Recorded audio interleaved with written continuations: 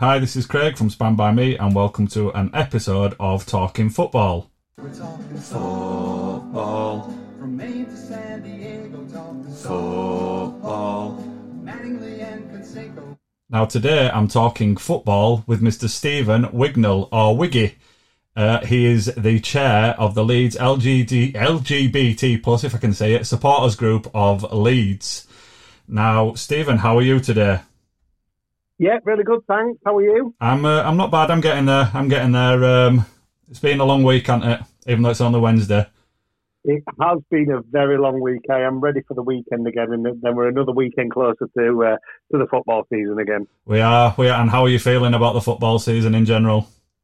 Apprehensive being a Leeds fan on the basis that this week our two best players are going to be sold, and we have brought in some replacements, but you just don't know how they're going to be in terms of the Premier League. So, we'll see. But apprehensive, I think it's going to be another difficult year for us. I don't think it'd be any other way, would it? And that's the Leeds way, isn't it? As hard as possible. Yeah, let's make it hard. Let's go through a roller coaster of emotions, and I'm sure.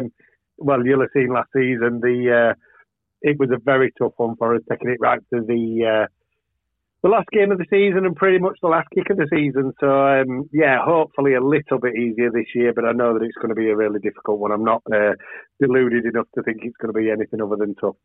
Well, the thing is with Leeds fans, they're 50-50, aren't they? Half of them think that they're going to win league and God knows what else, and then the other half are already resigned to playing championship football. So it's a weird one with Leeds fans. There's a very large variety of different types of Leeds fans, isn't there? There's the optimistic ones, the pessimistic ones, and God knows what else in between. I think the latest ones that I love, without criticising Leeds fans, because obviously I wouldn't want to do that, is the Twitter Leeds fans, and that's the ones where if we win a game, you're right, we're going to win the championship, we're going into Europe, we're the best team in the world.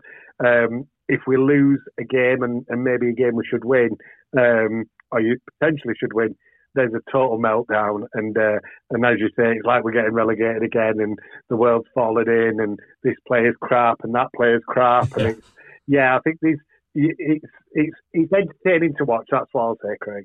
Yeah, I can't deny that. It is very entertaining to watch. It adds quite a lot of wrinkles to your face if you're a Leeds fan. Luckily, if you've listened to the podcast in the past, I'm the Liverpool half of the You'll Never Walk Together podcast. So I'm the Liverpool fan, so I've got a little less lines on my face. But my co-host, who's on a break tonight, he's got a day off. He's got a lot more age on his face after this season. Would you like to tell us a little bit more about the marching out together? Because for me, Leeds and acceptance aren't two words that I'd necessarily put together.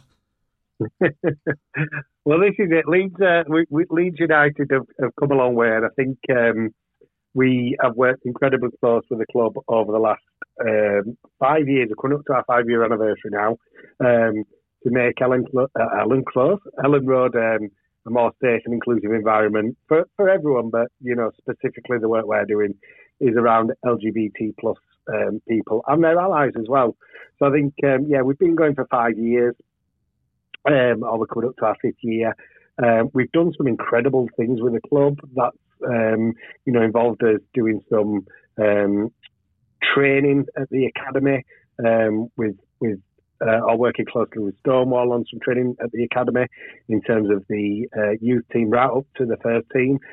We've done some great work in terms of visibility around Ellen Road with our flag in the ground, with our with some better signage, with some videos that we've done. And then this year, for the second time, Leeds United are going to be a premium sponsor of Leeds Pride, and that just fills me with incredible pride that we're going to see on the march the Leeds United emblem all over, which is brilliant. And I think it's a real statement of intent from the club to make sure that they are inclusive for everyone. And I think it's one of the main reasons why I got back into football, and I'm a season ticket holder again, is marching out together. So I haven't always been the chair. It was created by two guys who were season ticket holders who approached the club. they were really supportive from the off, but I've been involved since day one. So, coming up to my 6-year anniversary with them as well. But I think I'm into my second term as chair. That's good then. 5 years is quite a long time, and it's almost half of Manchester City's entire history, isn't it? That 5 years. Yeah, it totally is. But Leeds do have a long and decorated history, so yeah, it is. But these fan groups are, they're popping up all over. When we started, there was a handful. I think we're at 50 plus now across the Football League, and we've seen the progress that's been made just the last 6 months around. We've had Josh come out down in Australia, and that made worldwide news. The first active professional footballer in the world coming out, which was great. And that was followed up quite recently by Jake Daniels at Blackpool, who now is the first active gay player in Europe, which is, again, great to see. Yeah, we covered that on the podcast. I think it's great news. Hopefully it'll give people a bit of comfort and a bit of solace, and it'll sort of progress football further, that other people can feel that they're in a similar situation. Like, God knows how many Premier League footballers out there, that there's over 1,000. There's absolutely no way that they're all heterosexual males. Hopefully that gives people a bit of support to come forward and come out. Yeah, you would definitely hope it's the catalyst for change. I think you're right. 1,000 Premier League footballers, give or take, statistically 1 in 10 adult males is identifies as heterosexual, no, it's homosexual, and therefore you would hope that Jake, being so brave, is the catalyst for others to follow suit. I think we'd always said at Marching Out it would be a youth player who's coming through the ranks who would feel comfortable to do it, but you hope that's now the catalyst to change, because in 2022 I don't think there's many or any other professions in the world where there's no one who is out and able to be themselves. So no, it was great news, and I think the message from all has always been the same. It's not around us, forcing people to come out or wanting people. I understand. Necessarily, it's about creating a safe environment for people to be able to. Yeah, that's absolutely brilliant. It's a good message, is that. We sort of did a little bit of the segment, and I sort of had a theory, and I didn't mean it in a negative way or any sort of negative connotations, but I said that I thought that somebody like Marcus Rashford was struggling with his sexuality, because he sort of, this season he's been struggling, on the pitch, and you can just sort of see that he's sort of carrying that worry. And I didn't mean it in a negative way, but I think that there was a Twitter account last year, wasn't there, where a professional footballer was going to come out, and that sort of got put on back burner. I don't want you to do Rebel Wilson and out somebody live on air, but is there anybody that you think might be that's sort of struggling? No, probably not. I think you obviously have your extroverts and your introverts, and people not necessarily generally think, the more extroverted would be able to just do it. But I to be honest, I've never really sat and thought and gone, oh, they may not be. I think you hear the rumours, don't you, about this player, that player, and I try not to get too caught up in it, because ultimately, just in general life, it's none of my business. Yeah, completely agree. I think the bit of business that is about mine is, again, about marching out together and creating a safe environment. It's not about whether they are and aren't. And I think the speculation when you see it, so, you referenced the Twitter account that's then speculated in newspapers, on front pages. I just don't see it as being very helpful, if I'm honest with you. And I think when the way I try to articulate this is, about 20 years ago, maybe a little bit more now, because I am getting on. Stephen Gately came out. It was in Boyzone, and it made front page news of every newspaper about it being, him being gay. And 20 odd years down the line now, boy band members come out all the time. And it just doesn't even make page 7 anymore. It's just not news anymore.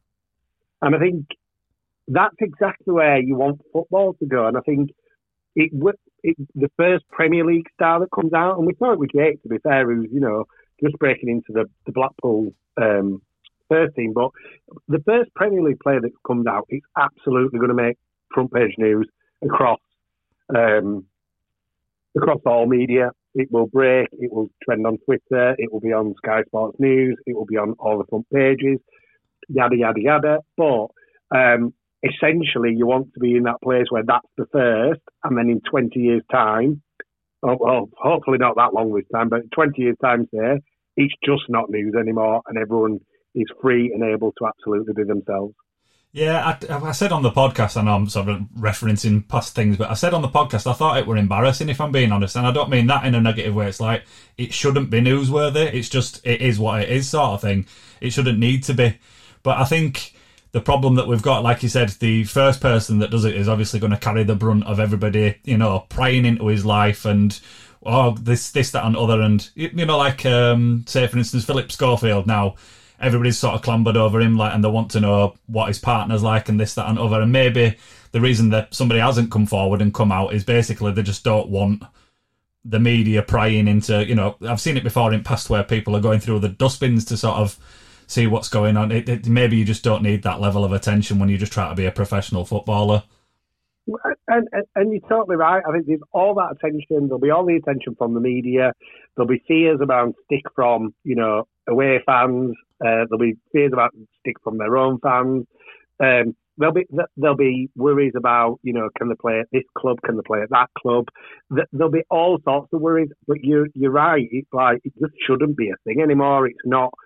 In any other walk of life in the main, it just is a non-issue. And, you know, most workplaces have policies and procedures to make sure that, you know, you can't discriminate, and football will be the same, but there's added other things around the media and around, as you say, the dressing room and around fans and everything else, which I just think that you're right, the first person will probably feel the brunt of it, but that's around making sure that in stadiums, you know, people are dealt with as they should be if they are homophobic, racist, or any other form of discrimination.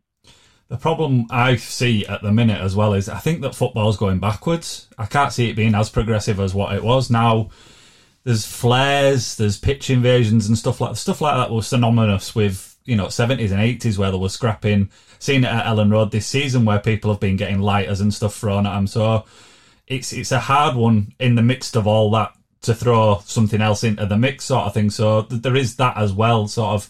I think fans' mentality sort of seems to be going backwards rather than forwards.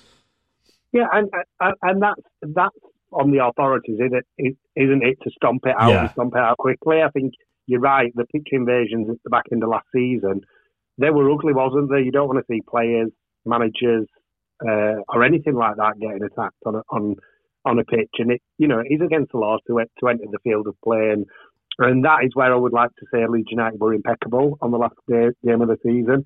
Not one of our fans encroached the field of play to the point where our player actually went and got in with them. So yeah, it needs stamping out. You know, the flares, racism, everything does. You're right. Do you took something else in the mix? I don't know. I think I've always said, and I'll talk about, you know, homophobia and discrimination. Sometimes it's just one step forward and two steps back, or that's how it feels. But I see progress, definitely from where we were 5 years ago in terms of homophobia and where we're at. Any progress is good progress in a way, and I guess obviously bringing it more to light makes people more comfortable and stuff like that, and then off the back of that, then progress is made. So, yeah, I agree. I mean, I'm not boots on the ground like you, Mr. Season Ticket holder, so you can see firsthand what the pictures on Sky Sports don't really show. I've got a question for you. What is your first memory of a Leeds match?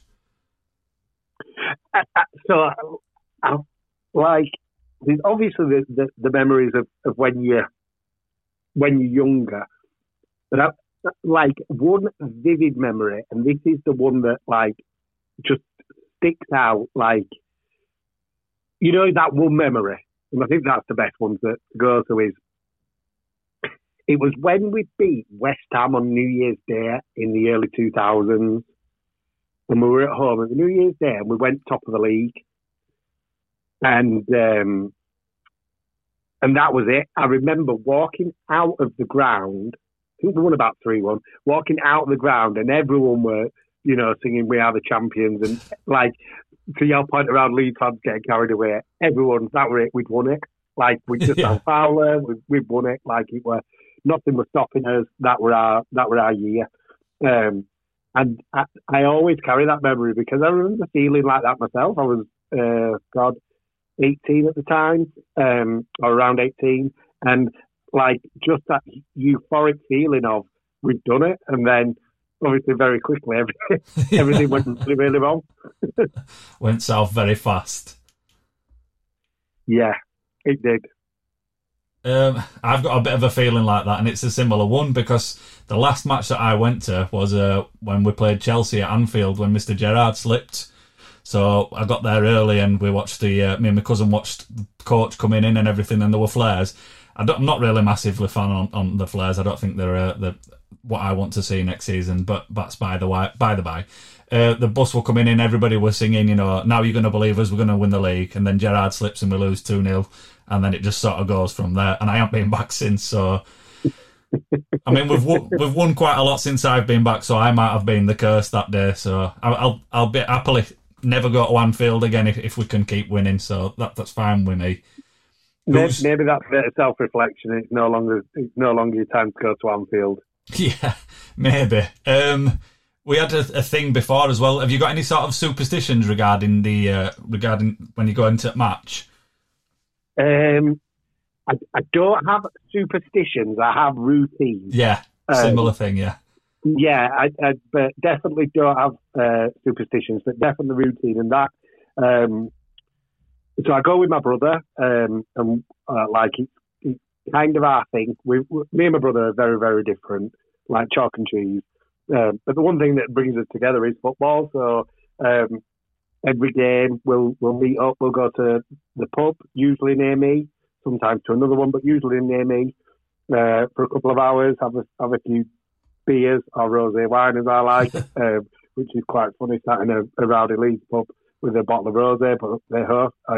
I do me, and then we probably about an hour before the game, I bob down to the fan zone and meet marching out together board members and members who have come along to me just to make sure and catch up with everyone.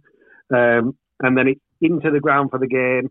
And then another kind of halftime routine ritual is halftime. It's who's going down for the beer. You've always got to go down 5 minutes before. So it's always a bit of it's your turn, it's my turn, and all of that. Halftime beer, then up for the full time, and then depending on the results and what we've got on, we might go out, we might not. That'll just depend if we've got things going on. If we've got a night out somewhere else, we won't. But if we've both got no on, we'll probably bob for another. And then that's it. That's kind of the routine we have. But I think everyone has them, don't they?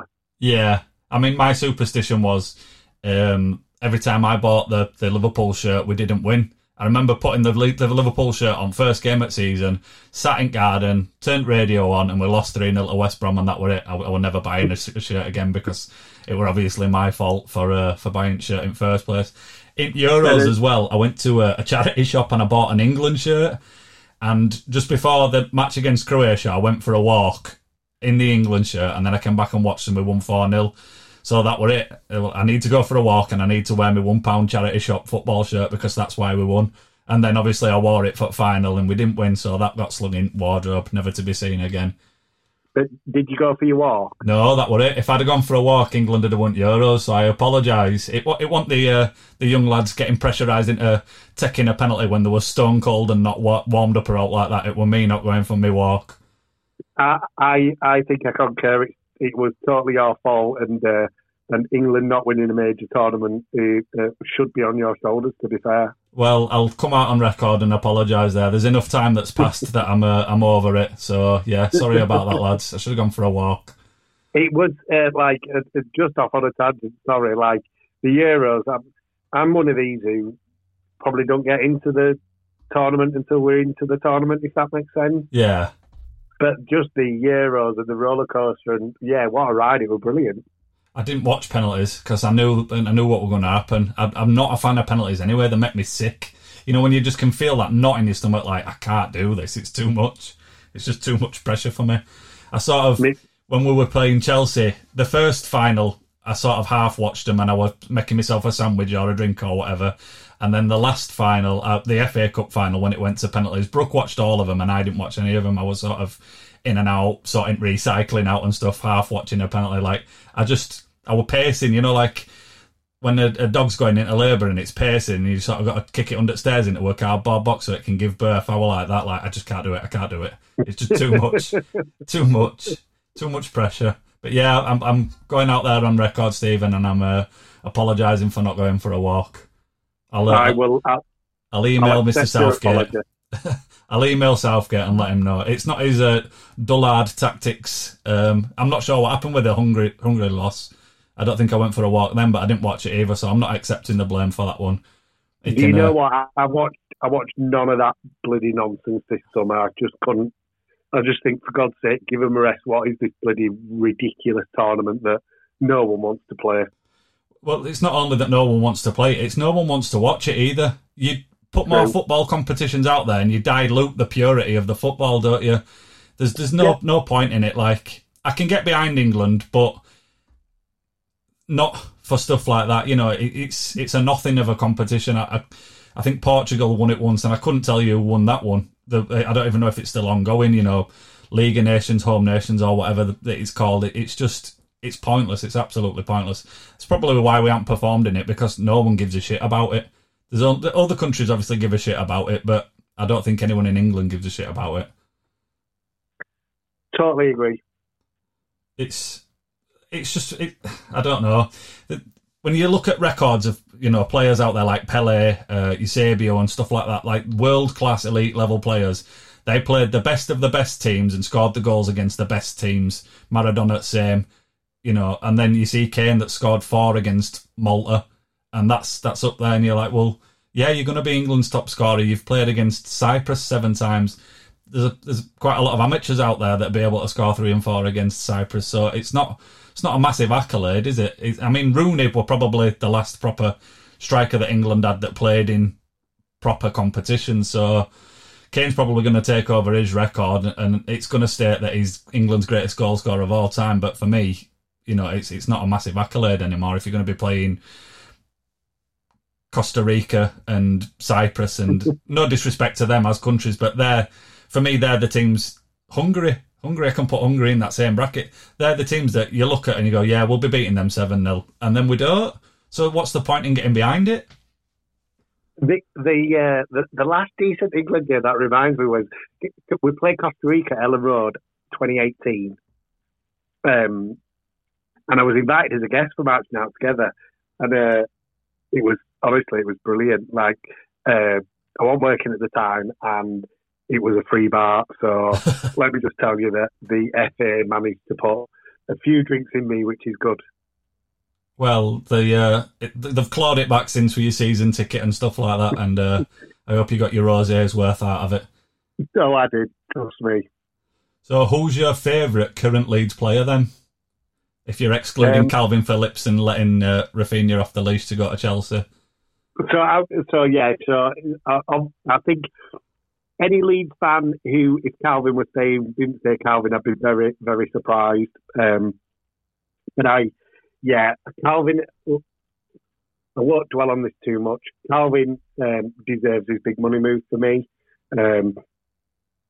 He stayed with us a few years ago when he had the option to go, and he didn't. He stayed and stuck with the project and got us into the Premier League.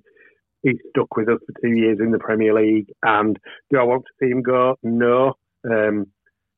He's a Wortley lad. I live in Wortley, so he's a great ambassador for the club. But I don't doubt that he'll go on to be a fantastic player for City, and I think they're getting him at a ridiculously cheap price, in my opinion. But it is what it is. It's done. You've got to move on. So then you go on to your current Leeds players. So I really like Jack Harrison, who's been with us now for 3 full seasons, coming into his 4th, 2 on loan, 1 term. And I think his development, like, I want to say excluding last season because they were all crap, including Jack. But I think his development from the first season up until, up to the end of the first Premier League season was just night and day, and you could see that he'd put in the extra yards, he'd put in the extra work in summer, he put them on, he put in the extra hours to progress and to improve, and he never relaxed. And I think eventually, as long as he continues to progress, he probably will get an England cap, and well deserved. I think he's a superb player. He's sometimes caught lacking with his final ball or his final decision making, and that's still the case today. But I think he's a great player, and there's been rumours that Newcastle want him, and I can see why. So yeah, I really like Jack Harrison. I really like Dan James. Obviously, he comes with a much bigger price tag, and people are questioning that one. But I really like Dan James. I think he had a rough ride after his first season with us because he was playing number 9 for most of the season. Yeah. He's a winger, so I don't think he got a fair crack of the whip. But I think if he can play in his position, which with Rafinha going he can, then I think he'll be a great signing for us. So yeah, Jack Harrison. Well, I don't think he had a bad return last season. He got 8 goals. I've spoke about it on other podcasts, and I'm completely apologising for referencing podcasts that you probably haven't heard. But yeah, I spoke about it on other podcasts. He's got 8 goals this season, which isn't a bad return for a player that you wouldn't expect in that team anyway to be scoring 12, 15 sort of goals. It's sort of hard to speculate what goals he should and shouldn't be getting, but I don't think 8 goals is a bad return for a young lad like that. Totally agree. When you think about the, we didn't have a striker, so there were no goals coming from a striker as such, and the person playing there wasn't scoring. Our goals came from the wing, which was Rafinha and from Harrison. And I think when you're in a team that's struggling, to get 8 goals is fantastic. And I think he's, got a hat-trick against West Ham down at their ground, and he was superb that day. I think he could have got even more if he'd have wanted, but he played superb that game and got his just desserts. And I think he's got on the last game of the season. And I think you see this pre-season, he's been training while he's been on holiday, and I think he's going to come back. And it's a difficult one his next season for the Leeds fans because we just don't know what we're getting in terms of, obviously we've got a new manager who kind of started playing his style, then quickly defaulted back to Bielsa's style. But next season, it will be his players playing his way, and I think he likes to play narrow and down the middle. So hopefully Jack, Dan James, and all the other wingers can find the groove in whatever that looks like, and let's see what it brings. Hopefully they manage to pad the squad out, because playing with a paper-thin squad this season hasn't helped anything, has it? I mean, Bamford stood on a piece of Lego, didn't he? And then he were out for God knows how long. He got sick note of the year, did Mr. Bamford? Yeah, he had it was really frustrating because he'd get close and he'd get injured again. He'd get really close, he'd get injured again.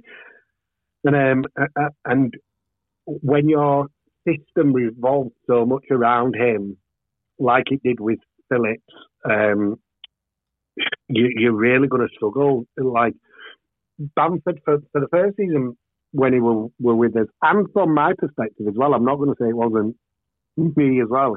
He got pelters like for being, he can't score goals, he can't do this, and then actually you see it progress over the seasons.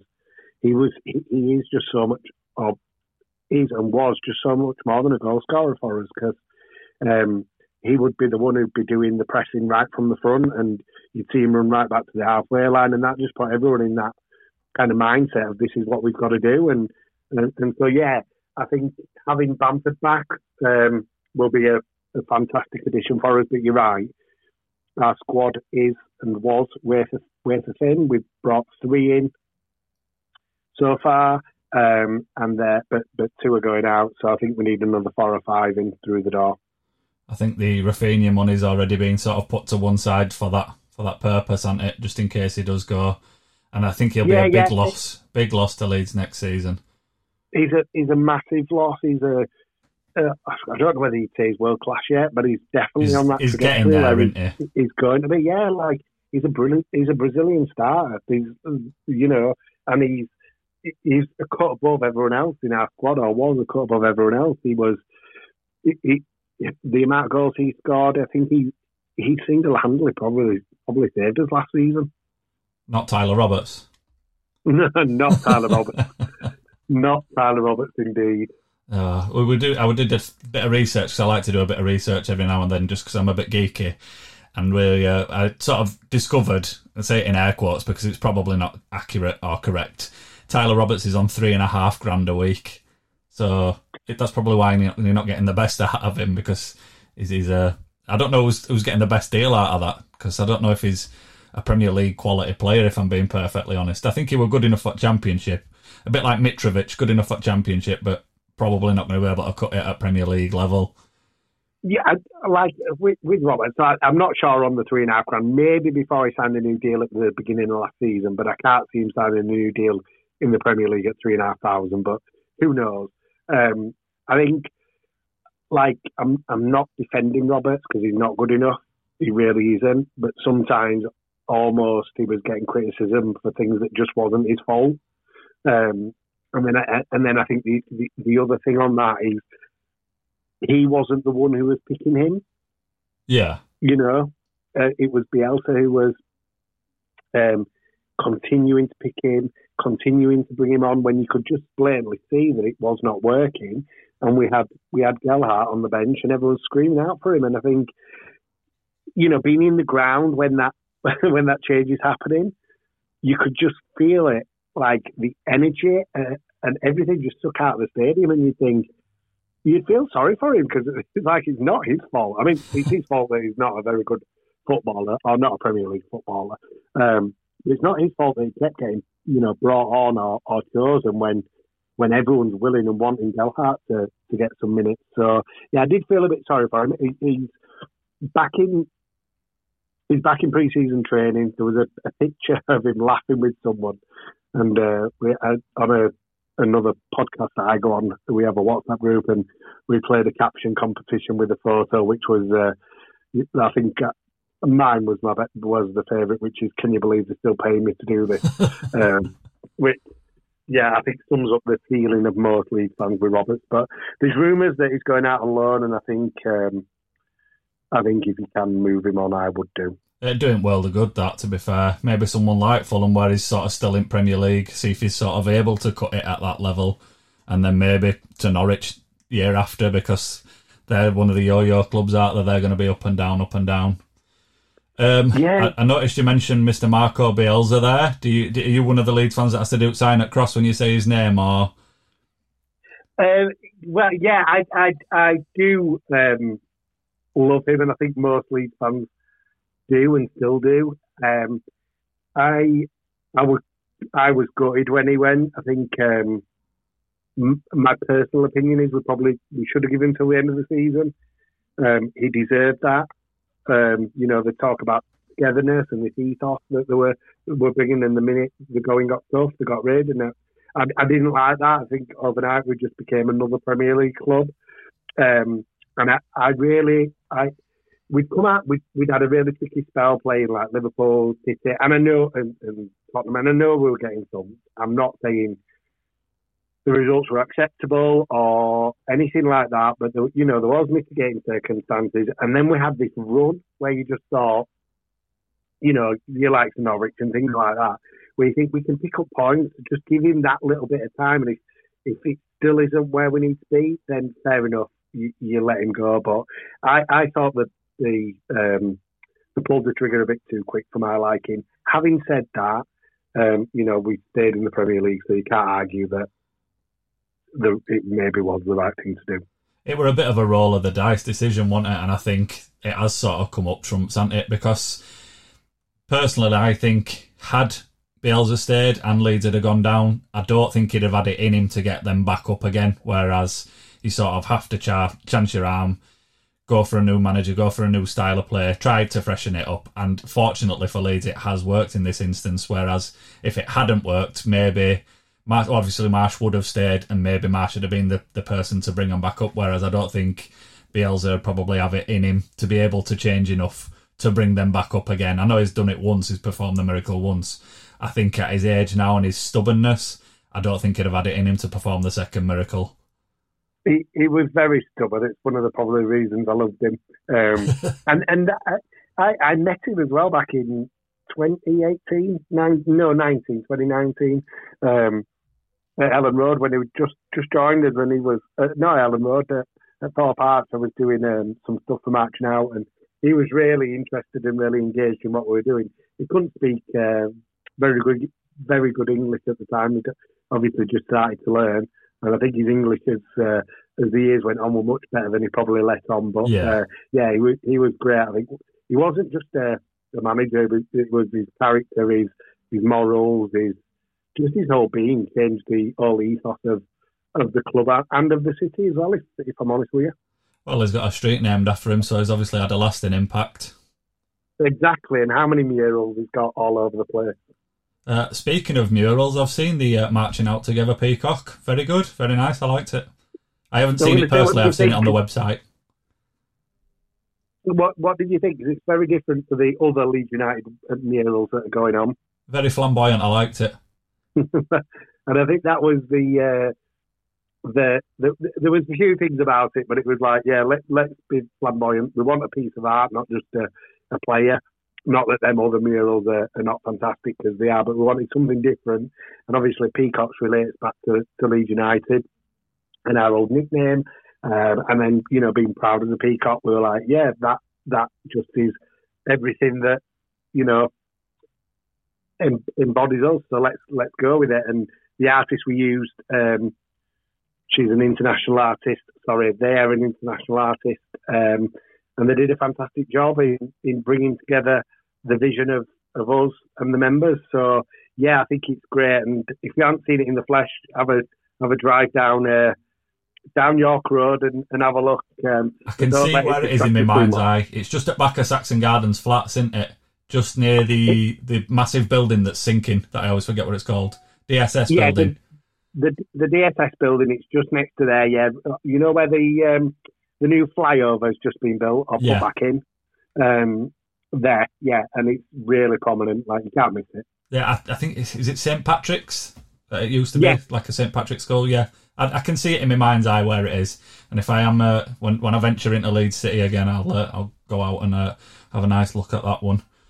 Yeah, go have a look. It's very good. And if you go onto the Supporters Trust website, the mural tour of Leeds for all of them is they've got an interactive walking tour thing, which is very good as well. We've added to that. There was the what were they called now? The Bramley Banksy. Can you remember him? He were painting on all the boxes. Burley Banksy. Yeah, that's it. Sorry, Burley Banksy. I stand corrected. Yeah, he's still going strong. There was somebody that were painting over all them, wasn't there? There was like some old cantankerous dude that were just it sort of got a bee in his bonnet about him and just going around painting over him. Well, there was a few things. There was like there was BT in an area painted over some because I can't remember the ins and outs of it, but it wasn't in keeping with the area. There was a kind of the person who needed to be emailed, their email were put on Twitter, and I think they got about 10,000 emails overnight, and it was soon reversed, and they repaid him to redo them all, which was fair enough. There was some when Alioski was reportedly going to the Turkish club that shall not be named, that were painted over with anything to do with Alioski by people who were disgruntled. And then there was, some that was vandalised. But the way I see it with them all is they're just great additions. What were there before? Something green. Yeah. Like, why wouldn't you just have a little bit of art and a bit of fun with it? It's something to look at when you're going past on bus and stuff like that as well, and it sort of takes your mind off of the monotony of travel and stuff. Speaking of Alioski, how did you feel about him going? I thought it was the right time to move him on. I think he was a fantastic character. he was brilliant. He was full of energy. But and this is where Leeds fans, were all saying we absolutely need a new left back. Everyone said it. He's not good enough. He's been great for us, but it's time for a new one. And we got a new one, and the new one wasn't very good. Hopefully he might be in his second season, but wasn't very good in his first season. And therefore everyone's clambering back for Alioski. And I think you've got to move on. He wasn't good enough. I still don't think he's good enough for us. Because I think his new club's been relegated, so people are talking, we should bring him back. We absolutely should not bring him back. No, I think with the money coming from Rafinha, should he be leaving, I think it's time to treat yourself, isn't it? Is there anyone sort of on your hit list that you'd like to see at the club? Reasonable, well, obviously. Leeds aren't going to be signing Mbappe next week, are they? Well, we should be, really, let's be honest. No, like the Leaf Davis is back off loan. He was down at Bournemouth last year.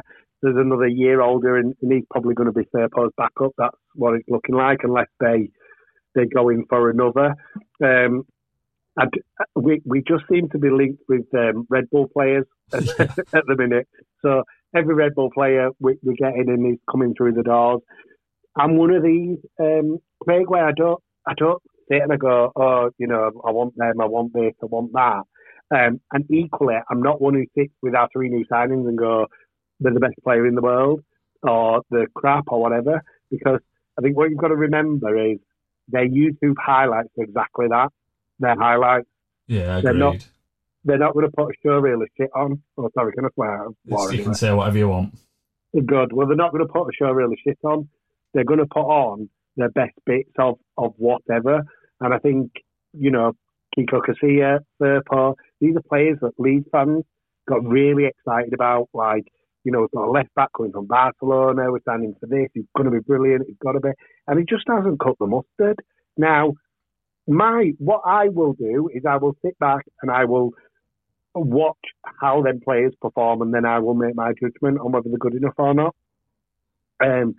Rodrigo's another one, £30 million, Spanish international, he's going to be brilliant, and he's been a disappointment. Like, that, he's had glimpses of a £30 million Spanish striker, midfielder, 10, whatever he wants to be. But he's not been good enough. He's been underwhelming. And then the flip of that is you get Firpo for 17 million and he's a world beater. So I think it's best to just sit back, watch, and then make your mind up in terms of if it's good enough. Yeah, I agree that Firpo just he ain't good enough. He isn't. Hopefully his second season will be much better. Yeah, it's a hard league. It's Premier League. Some people like Diaz hit the ground running, and even he said it won't look. I've had to train hard. It might look easy on the pitch, sort of thing. And then there's people that just take a couple of seasons. I mean, look at Henry when he first came. He was completely out of his depth, and then sort of turned into best player in the world. It's not the easiest league, especially if you're coming from Spain, or he's Brazilian, isn't he? So I assume at some point he lived in Brazil. So it's a culture change and everything else, and maybe it was just a blip. He obviously was sort of thought of well to be in Barcelona's midst at the best of times. So there might be a player there, and you might get to see it next season. Fingers crossed. I hope so. I think he's had one season. There were slight glimpses of something quite decent there, but let's see how he gets on the second season. And fingers crossed he comes good and shows us the player that you're right was around the Barcelona squad. So I think second season will be key for him, and I'm hoping that it's a good one for him. Me too. I'll leave you with a final question, Steve. Where do you think Leeds are going to finish next season? I'll let you put 2 different hats on. I'll let you put your optimist hat on, and then I'll let you put your realist hat on. So, I thought you were going to let me put my wine hat on and my non-wine hat on. Well, it's the same thing, really, isn't it? Yeah, totally. I think, right, so optimistically, we do like at work, we do we all get together and do his league predictions, and optimistically, I put 11th for Leeds this season. and that is optimistic. Like a lot will depend on what we do in the transfer market now, and how many more bodies we get in, and if we give Gelhardt minutes, if Bamford stays fit. All of these, there's loads of things that obviously shape the season. But optimistically, if we are anywhere around mid-table, I will be delighted. Realistically, I think we're in real trouble again. My gut tells me we won't get relegated again, because I just think there'll be 3 worse than us again. But I don't think that's a good place to be at all when you're banking your hopes on 3 teams being worse than you. But I genuinely do. A lot will depend how the players adapt to the new manager's ways of working and how he wants to play, and if they can translate that on the pitch, and if they can, then we might be okay. But I think we're in for a tough ride, and I think personally, I probably shouldn't say this out loud, but I think we might have a new manager by Christmas. Oof. Rooney, you're going for Rooney? No, we are not. We better not go for Rooney. We better not go for Lampard, because he'll be out of work as well very soon. Yeah, I don't think they'll be front runners for that job. No, I don't. So I think, I think realistically, we're in for another tough season. Are you winning it this year, or? I'm a realistic / optimistic / I try to play it as real as I can, and I don't think we are. Now, again, it's all hypothetical and bullshit and rumours and stuff like that, but I don't think if we sell Salah, and I know it's sort of, I don't really want to hinge my season based on Salah staying or going, but I think if we sell Salah, I think we're going to struggle for top 3. You're taking away a massive chunk of Liverpool's power there. I know Núñez hasn't kicked a ball yet, however, it's a lot to be asking of him to get all them goals without kicking a ball. He did play well. I watched him in Champions League against us last season, and I said if he can stay on side, he's going to be a good player. But we need to keep Salah. We need to keep the Salah that played for us before he went to AFCON, because after he came back from AFCON, well, I don't think he did come back from AFCON. After January, he were terrible. I think he got 14 before Christmas, and then he sort of limped to Golden Boot and obviously scored last day at season to tie with Son for Golden Boot. But I think if we can keep Salah and Núñez fires like we think he's going to do, Diaz looks like a good player. I think we've got every chance of winning it. However, it's hard to say with City, isn't it? They're massive favourites already, and Haaland hasn't even kicked a ball yet. So, born in Leeds, wasn't he, Mr. Haaland? He was, and he should have come to Leeds, but we'll forgive him. I can understand why he chose City overall.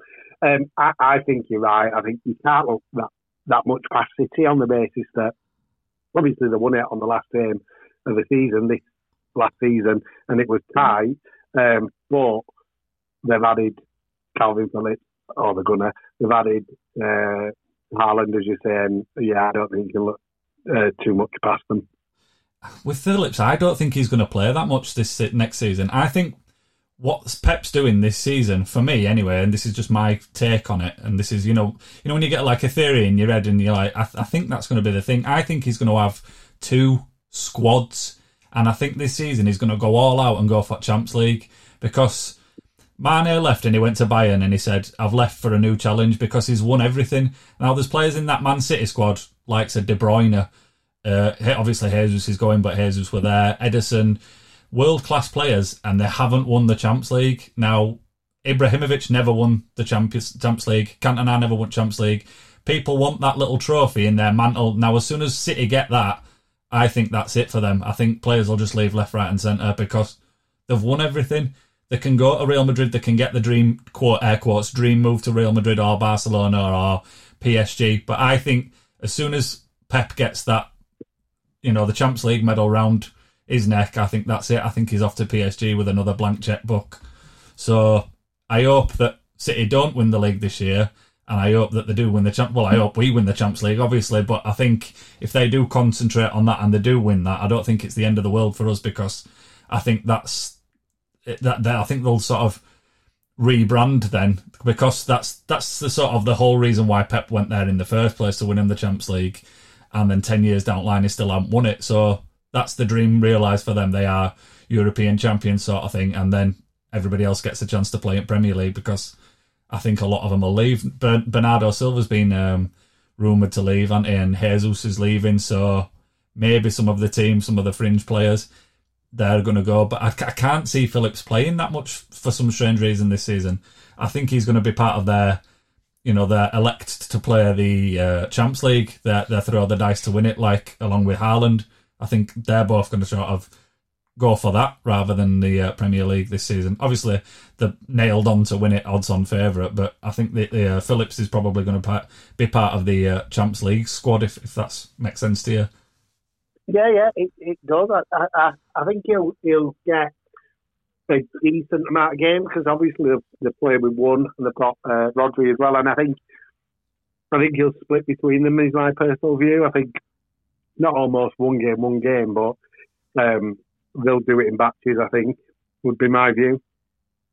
I think last year we were victims of his own success. We played every single game that we could possibly play. Now, if we go out this season and we just play Kids in Cup and we go out in quarters in both FA Cup and I don't even know what it'll be next season. I'm assuming it's going to be Cocoa Pops Cup still, Carabao. If we go out in quarters or semis of them, I really won't be shedding that many tears if we can concentrate on winning League and Champions League. So I think this year, he's going to be a bit more smart as Klopp, and he's going to sort of play a lessened team if he can play a lessened team, like the likes of Kelleher and stuff like that. I think a lot of them are going to get a lot of games in Cup again because I don't think we're going to prioritise it as much this season. No, totally. I think it was close last season, wasn't it? And to go to the last game of the season and almost have your hand on the Premier League to lose it at the last minute, or not lose it because obviously City won the game, but lose the overall league on that last game is disappointing. But I think it'll be another close one this year. At the top, I hope they're the best ones, aren't they? Yeah, I think it's going to be close again with Leeds as well. I think Leeds are going to have to spend the money wisely, but I think maybe 14, 15 floating around that if I'm going to be realistic. I don't think they're going to be in dogfight again, or I hope they're not going to be in dogfight again, because the podcasts that we were doing when they were in the dogfight were a bit doom and gloom and a bit a bit less optimistic. They want as many laughs, I'll put it that way. Well, fingers crossed. Yeah, fingers crossed for Leeds too. And on that note, Stephen, I will bid you a very, very fond farewell. Thank you for your time. No worries at all. It's been great, and good luck with the podcast this season. Same to you, and thank you very much. Is it the 7th of August, Leeds Pride? Leeds Pride, yes, Sunday the 7th of August. Always the first Sunday in things. So yeah, if anyone wants to come down, just drop a note to marchingouttogether@gmail.com. And someone will get back to you, or equally just follow us on Twitter, Marching Out Together LUFC. Thank you very much, Stephen. Have a nice night and enjoy your rosé. Cheers, thanks. See ya. Bye. Bye. That was Stephen Wignall there, chair of the Leeds LGBT supporters group, Marching Out Together. And I've been Craig from Spam by Me. Thank you for joining us today. Hope you have a nice rest of the evening, afternoon, morning, whenever you've picked up this podcast. And goodbye. Thank you.